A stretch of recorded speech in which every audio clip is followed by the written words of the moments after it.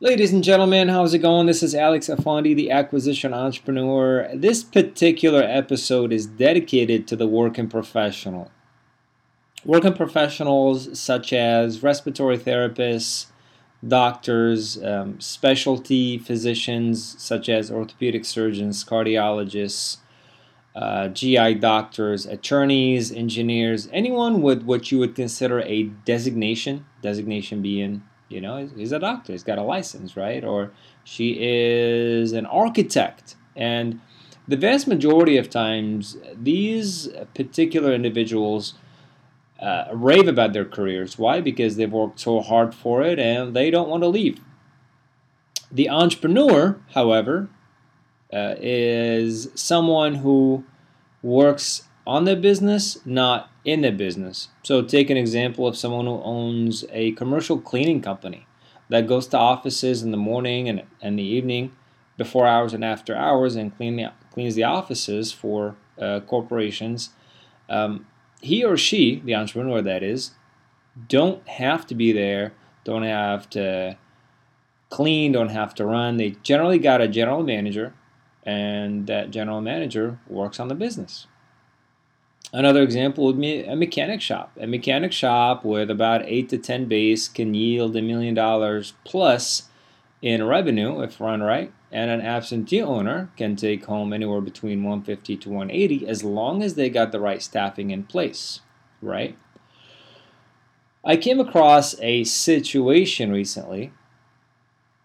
I was at a doctor's office. I'm getting my pilot's license, excuse me.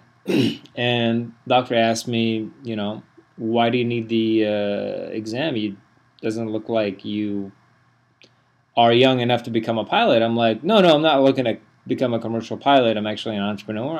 I want to take on flying as a hobby. And he says, oh, great. So he jokingly said, how come you're off the hook today?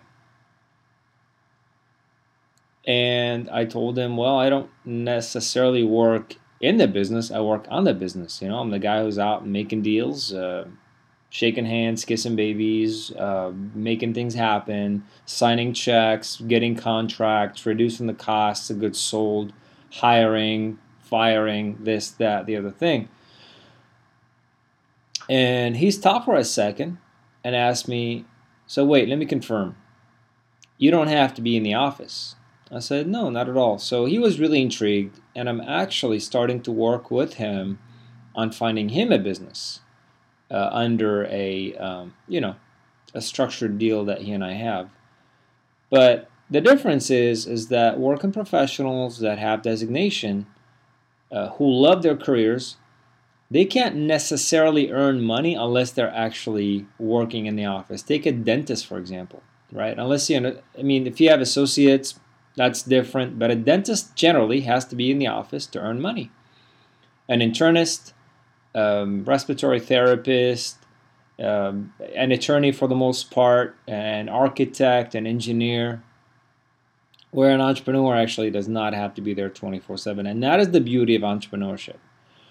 I recorded this podcast to urge working professionals to consider owning businesses. I'm actually starting to work with working professionals on just that, and certainly open to consultation meetings to see how this could be beneficial to you, or can benefit your family and your future.